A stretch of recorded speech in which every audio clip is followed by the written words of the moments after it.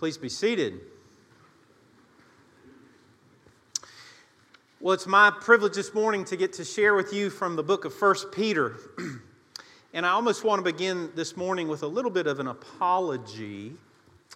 I've been thinking a little bit about our sermons at GPC. And there's a lot that you instinctively know about preaching. One of the things you may not be aware of is how difficult it is. So you spend your week and you're reading and you're listening and you're thinking and you're doing all this. And then about Friday and Saturday, it's decision-making time. Pastor Paul does not like making decisions of any kind in this world. They're painstaking for him. But there comes a time where you have to make decisions. What are you going to say and what are you not going to say? And so you're always making these decisions. And you know, a sermon, let me say this, a sermon is not a Bible study. It's not a lecture. But it's taking the Word of God and what it says and saying what it says and then seeking to apply it into the lives of everybody, right? Well, that's not easy. I'll tell you what else is not easy. I just did a communicants class speaking to ages 6 to 15. Well, who do you speak to? The 16-year-old? 15-year-old? Well, how much harder is it in here? Our ages are all over the place, right? So Pastor Paul's making decisions all the time, and a lot of times they're bad decisions. Hopefully this morning there were some good, careful decisions. So our text this morning is a short text. It's shorter than usual. But it may be short, but it is long and deep in its meaning. Too much could be said, and yet so much will not be said that should be said. So when you talk about the holiness of God, do you understand how deep and rich and how much history there is for God's people on that subject?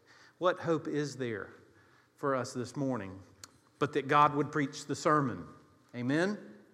So with that in mind, give your attention to Peter's few words that are so rich in meaning.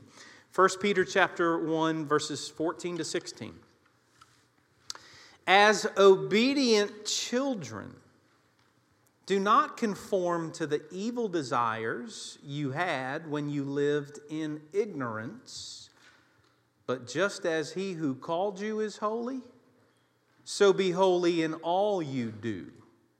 For it is written, be holy, because I am holy. Let's pray and ask that the Lord would bless His word. Lord, would you take your word and would you now use it in the life of your people, those who look to you in faith.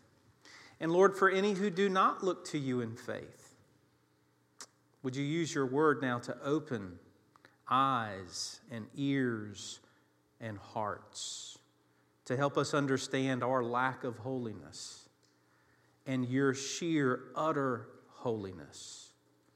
And then, Lord, for all of us, would you work in us an obedience that comes by faith, that we may honor you and glorify you by dying to sin and living for righteousness as we should. We pray it in Jesus' name. Amen. So when I was in high school, I was a very different person, as were you when you were in high school, thinking of the adults. High schoolers, you are who you are in high school right now. But I was made to listen to some seminars on tape. So you remember what this is like, this big plastic book-like thing filled with cassette tapes. Parents, explain to your children over lunch what cassette tapes are, right? We would listen to those. I would listen to those in the car. My mother made me do it. And if I remember correctly, I think that the series I was listening to was called Where There's a Will, There's an A. If anybody else listened to that series in 1988, you let me know. But Pastor Paul's grades were not so good, and it was time to make sure we could get into college. So Mama did her part to make sure that I listened to a book on tape, a series of lectures. All that to say, I remembered that event this week in thinking about the sermon, and in particular, an illustration that the speaker on the cassettes used. And this was 35 years ago. I remember an illustration from 35 years ago. I don't know if you'll remember this illustration, but here's what it was. It was on the importance of being practical and not impractical. It was on the importance of listening to wisdom and speaking wisdom that was practical, that could be used, rather than just empty, trite platitudes that you really can't do anything with. And here was what the example was. Parents will often tell their children when they leave home, be safe, right? Be safe, or, depending on the parent, don't do anything stupid, right? That's wisdom. Be safe. Don't do anything stupid. Well, how practical is that? Wouldn't it be more practical if every time your child, your son or your daughter went to drive a car somewhere, if you gave them an example of how they could go and be careful, how they could be safe? And the example used in 1988 was this. Maybe when your child is leaving, instead of just generically saying, be safe, what if you gave them some truth like this? Okay, as you go, when you come to a stoplight at an intersection, don't turn your wheels in advance while traffic is coming in the other direction. Keep your wheels straight ahead until you actually turn, because if you turn your wheels before and you wait on traffic, if somebody were to hit you in the rear, they would what? Bump you into oncoming traffic. So be safe by keeping your wheels straight ahead, and then once you go, turn your wheels.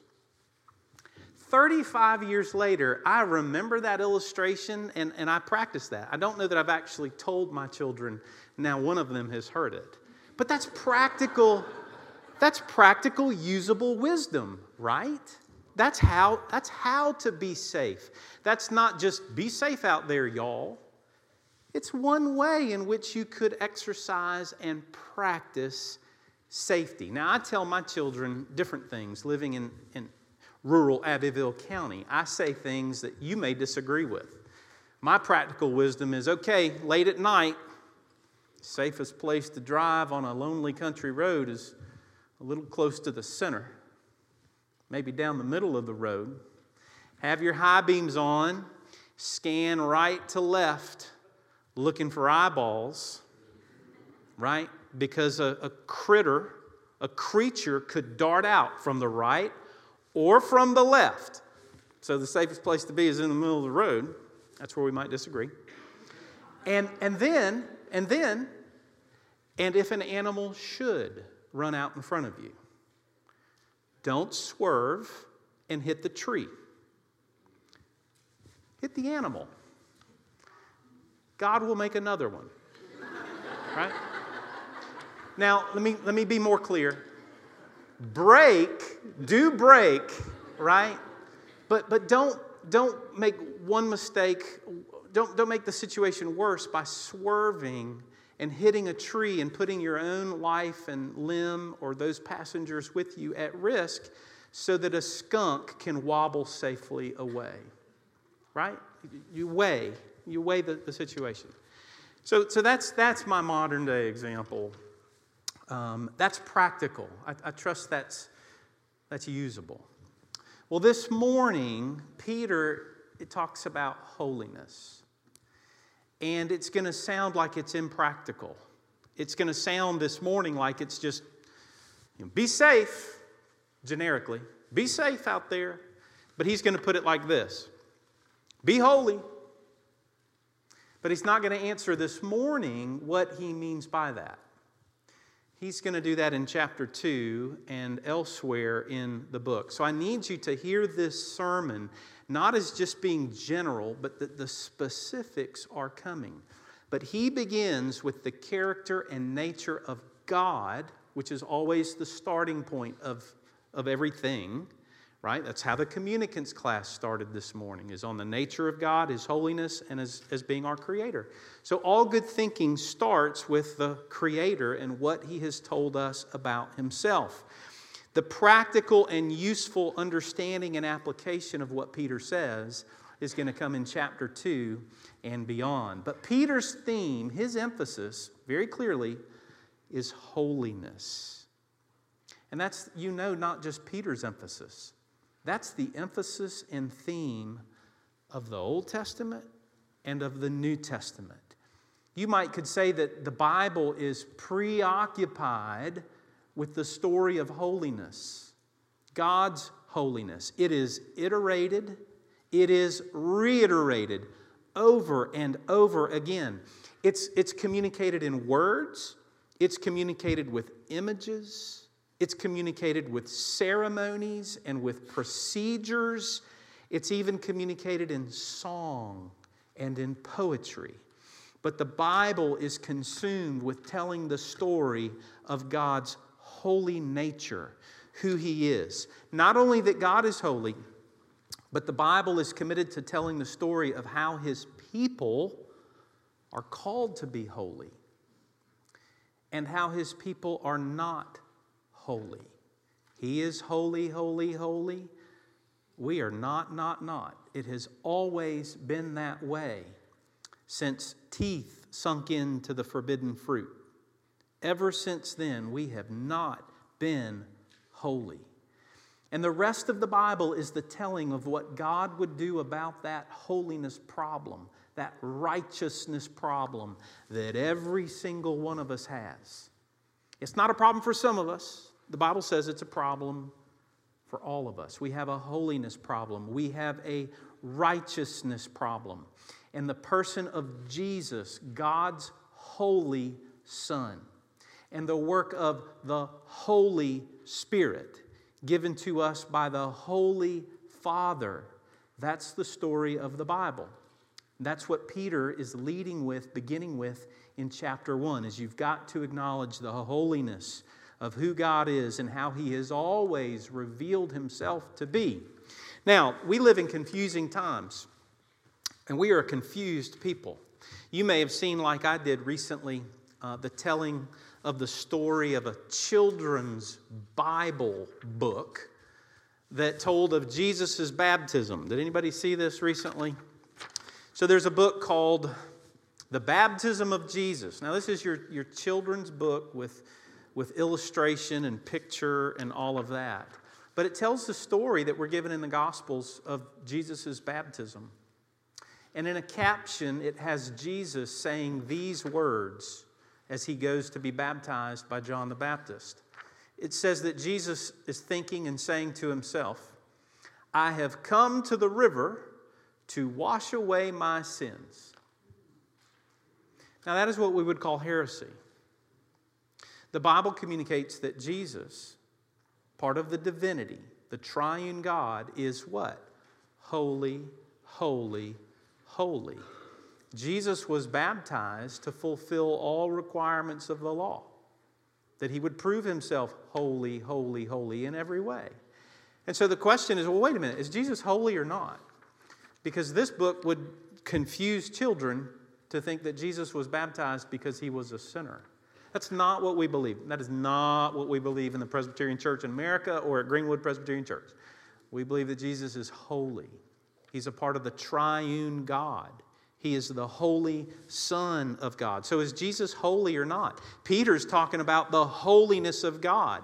He says it is priority one to understand, but in our world and our culture, even within the Christian church, there's wrongful teaching, misleading teaching about that. So what do you believe? Do you believe that He's holy or do you not?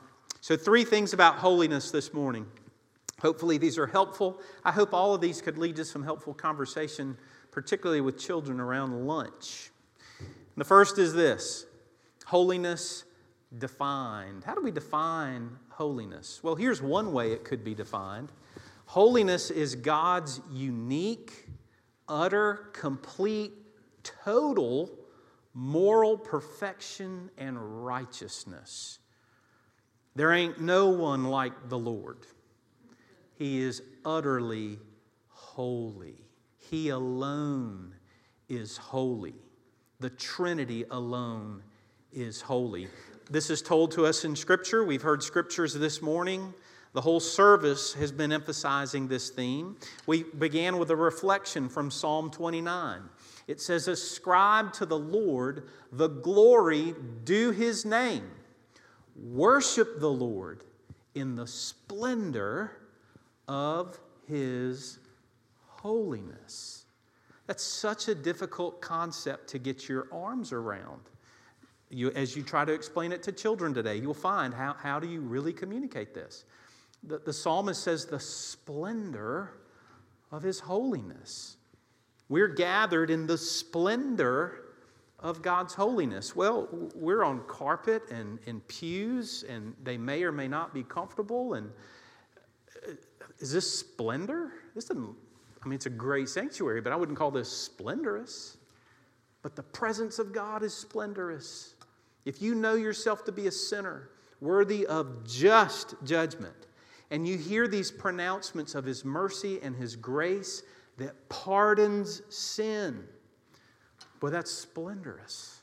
It's amazing grace, right? So understanding holiness, it's so difficult.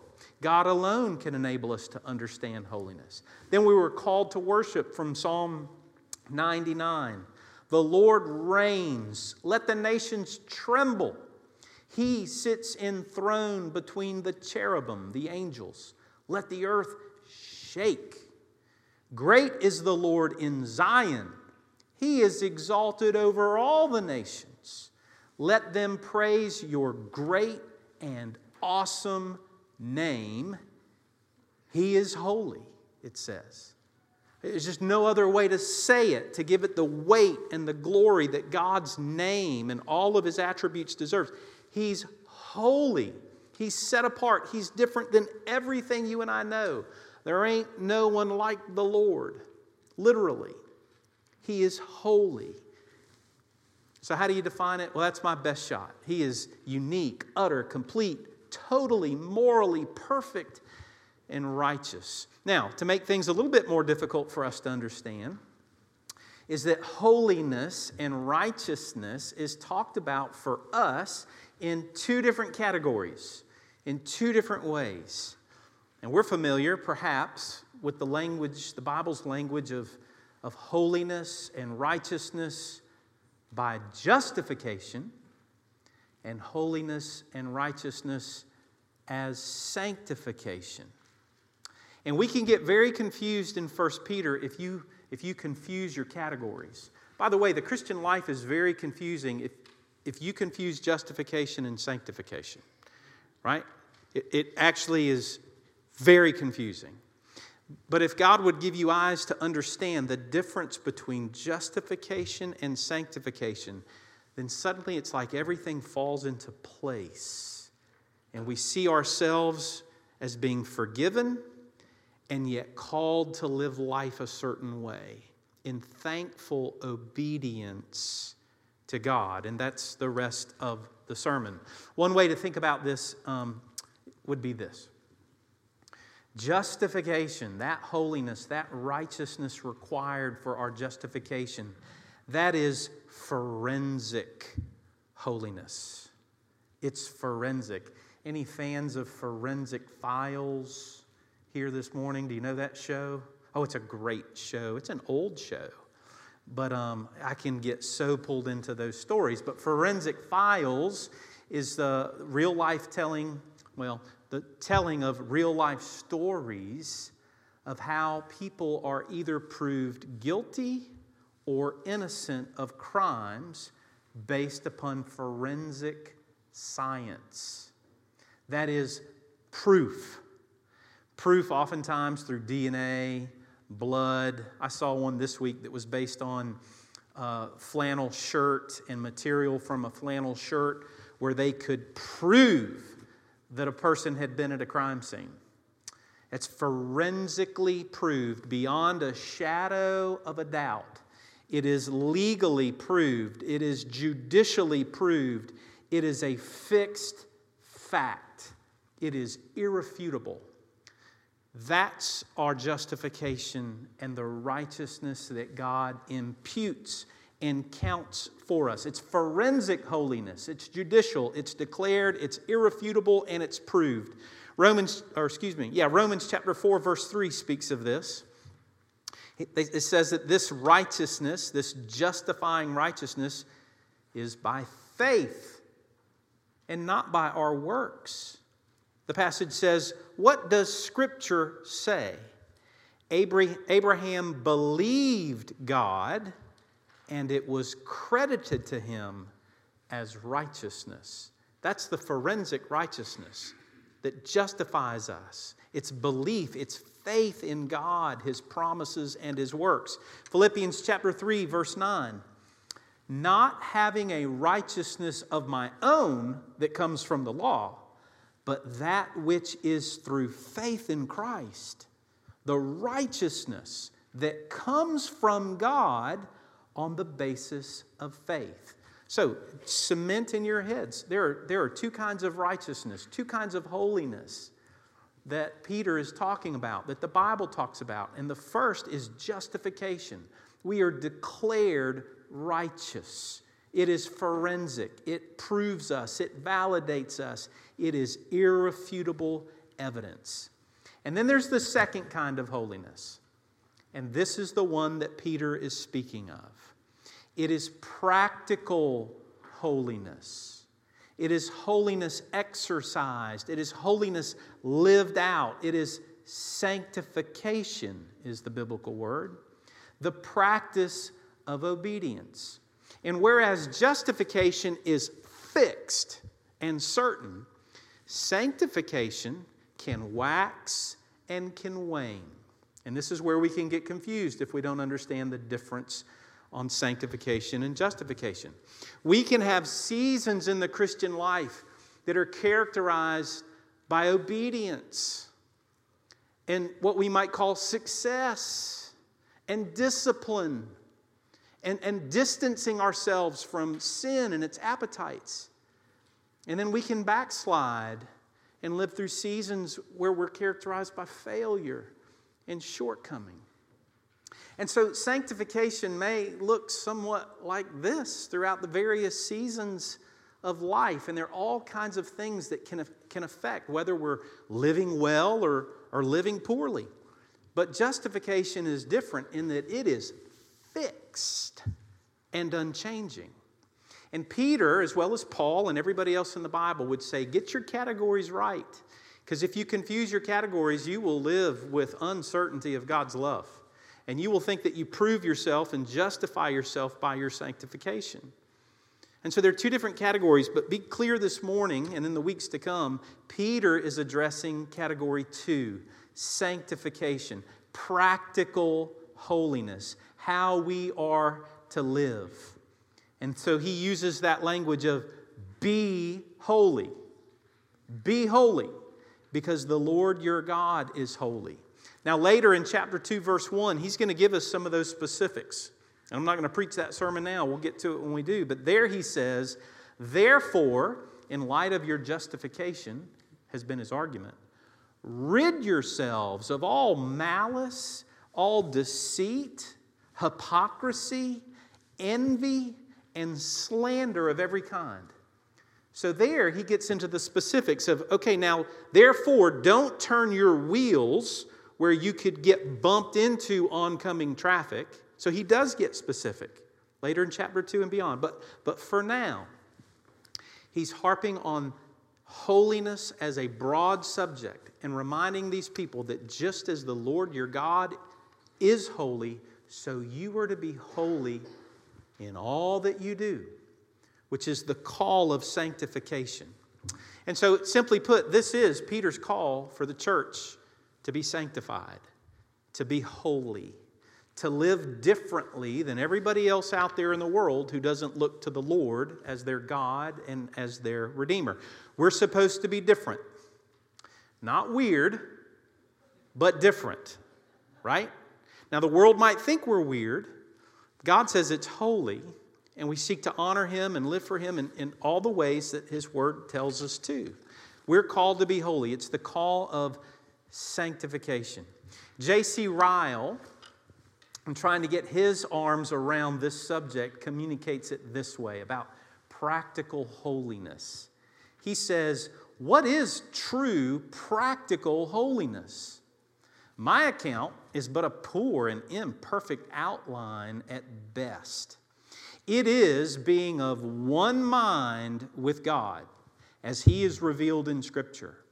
It is agreeing with His judgments, hating what He hates, loving what He loves, and measuring everything in this world by the standards of His Word. It is endeavoring to shun every sin and to keep every commandment out of a hearty desire to do His will. It is striving to be like the Lord Jesus Christ and God the Heavenly Father. It is bearing with and forgiving others. It is denying oneself by mortifying bodily desire and curbing sinful passions and carnal inclinations. It is setting affections on things above and not holding on to the things of the world. Boy, that may be an inadequate definition, but that's a pretty good definition. He kind of captures the big picture very well. That's practical holiness. And that's how God would have His people think and seek to live, because they are justified. And He gives them the power to put sin to death and to desire to live for His glory. Therefore, because of their justification, He says there is power for their sanctification. And now holiness described. If that's holiness defined, well, how about a description of holiness? So this week in exploring that subject, I actually found myself reading a little bit with a little bit of interest from Greek philosophers. Boy, 18-year-old Paul Patrick couldn't believe that he just said that. But it was a great little article about holiness and practical holiness, and I'll just share the nugget with you. The names of Plato, Aristotle, and Demosthenes. They wrote about subjects like these: the good, what is good in this world; the true, what is true in this world; and the beautiful, what is beautiful in this world. Now, you may have heard that language in the church before, that we believe that God Himself is the good, the true, and the beautiful. And that anything that is good, true, and beautiful must come from Him and remain near Him. And that's exactly right. That's an excellent and helpful summary. Weren't Plato and Aristotle and Demosthenes so brilliant to come up with that? Well, guess what? They get the credit for it.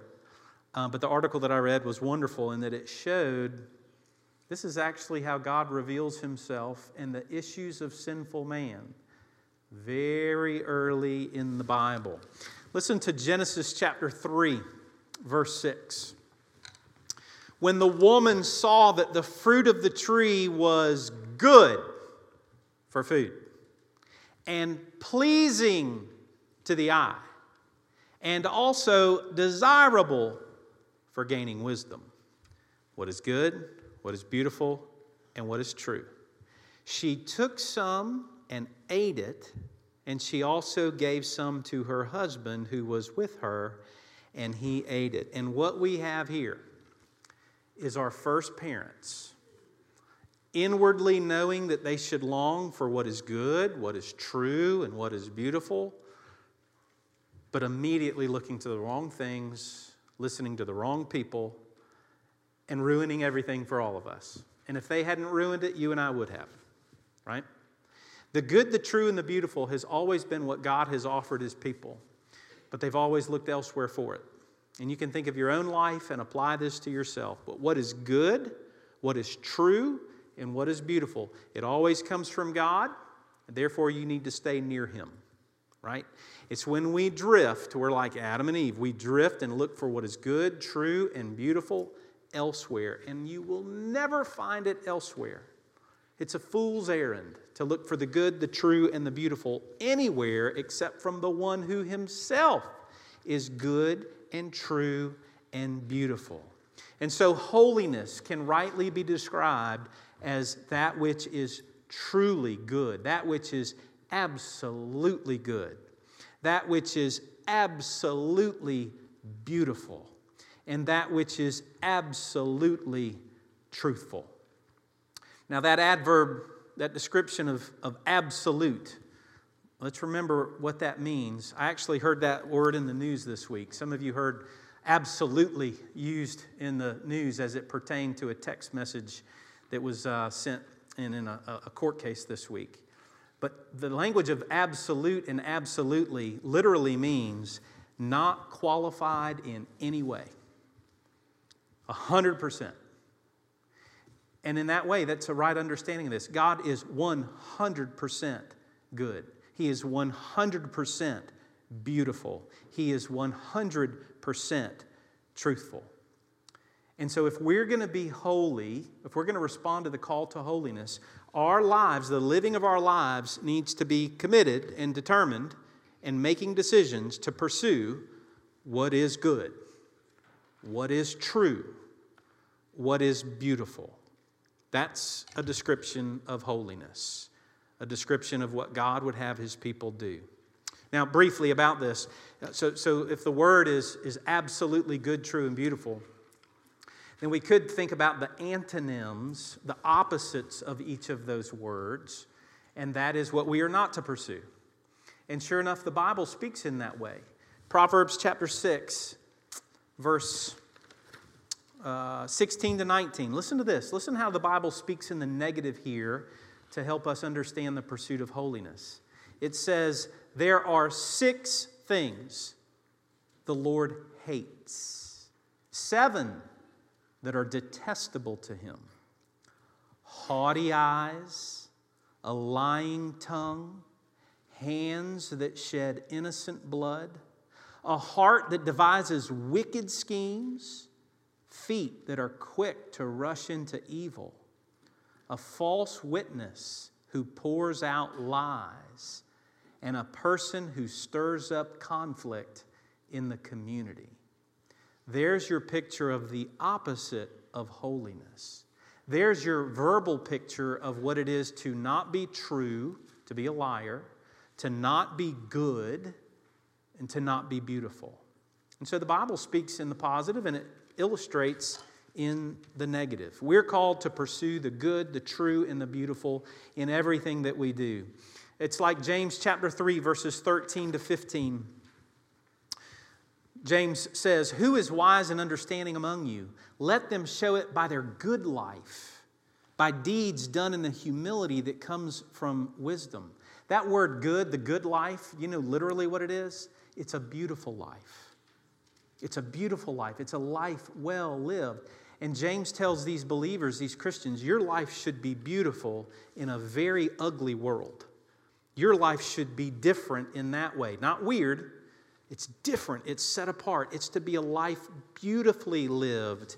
And the world should see it and know that it is of God. It is not of this world. That's what holiness and the appeal of holiness should do in the living of your life and mine. But the problem is, remember, God's holy, holy, holy, and we are not. We're not holy at work. We're not holy at the gym. We're not holy at school. We're not holy at home. We tend to send everything, mainly mixed messages about God's holiness. You do, and I do. C.S. Lewis said this: "How little people know who think that holiness is dull. When one meets the real thing, holiness, it is irresistible. If even 10% of the world's population had it, holiness, would not the whole world be converted and happy before a year's end?" Well, technically, I could disagree with some of what he's saying there conceptually, but his point is holiness is beautiful. I mean, the world can explain it away, but a husband who loves his wife the way that God would call him to, laying down his life for the good of his wife. That's beautiful. A wife who loves her husband and respects him and honors him. There's something holy about that. It's beautiful, and our world doesn't understand it. Children who obey their parents in reference to the Lord and the command on them. That's beautiful. It's holy. And that's what Peter is saying. We're to be different in that way. And C.S. Lewis is saying, the world couldn't disagree with it. If you see something truly good, truly beautiful, truly truthful, you can't deny the rightness of it, the righteousness of it. And then Peter says that, like obedient children, Christians are supposed to obey. Now, I thought about that this week too, and here are my thoughts. Is Peter insulting them? Because we'll refer to adults as children and use it pejoratively. We'll use it as an insult. Stop acting like a child, right? Is Peter insulting them? Absolutely not. I mean, you could use the language of being a child as being a pejorative, as being negative. Peter's using it as a privilege. So pejorative or privilege, what is your view as the Bible speaks of us as children? Clearly it's here, according to Peter, it is a privilege. It is a privilege to be the son of God. And that is what the Bible says that we are if our faith is in Jesus. So this passage can be confusing to us. And then also because of the language of obedience. Now, I need us to think about this for a moment. Because some of you, given your own understanding or background, you could hear that almost like, oh no, Peter doesn't understand the gospel. He's talking about obedience. But you do understand that obedience is part of the gospel. It's the sanctification part of the gospel. We're not justified by our obedience, but a part of the good news of the gospel is that He not only calls us to be holy, but He enables us to obey His calling, to die to our sin. Right? It's justification and sanctification. Together, those are all part of the same story of God's redemption of His people. So actually, Peter really does understand the gospel, yet he talks about obedience to God and holiness in living out obedience like children. You know, the Bible talks of us as being both sons and slaves. And it uses that language and that illustration in different ways. But it says we're no longer to be slaves to sin, but slaves to righteousness. Right? So it can be confusing reading 1 Peter. Wait a minute, I thought being a child was an insult. No, it's a privilege. What do you mean obey like children? We're called to obey. And the gospel alone has the power to enable us to obey. Because we've been justified by faith, He now gives His Spirit, and not just the word and call to obey, but actual power to see sin put to death in us. That's why Peter can use such strong language. That's why the Bible can use such strong language about our third point, which is holiness demanded. Holiness demanded. We heard from Hebrews chapter 12, verse 14, without holiness, no one will see the Lord. And that holiness is true both of justification and sanctification. That those who are truly justified will be sanctified. And we have all kinds of problems that prevent us from understanding this as well. I'm at the end of my sermon. There's no time to going into this. This is one of those decisions being made on the spot. But antinomianism within the church, antinomianism even within the Presbyterian Church in America, there are elements of it. Antinomian means against the law. And the antinomian mindset is that the law, God's law, is just bad. It just condemns. And the law does condemn those who are dead in their sins and trespasses.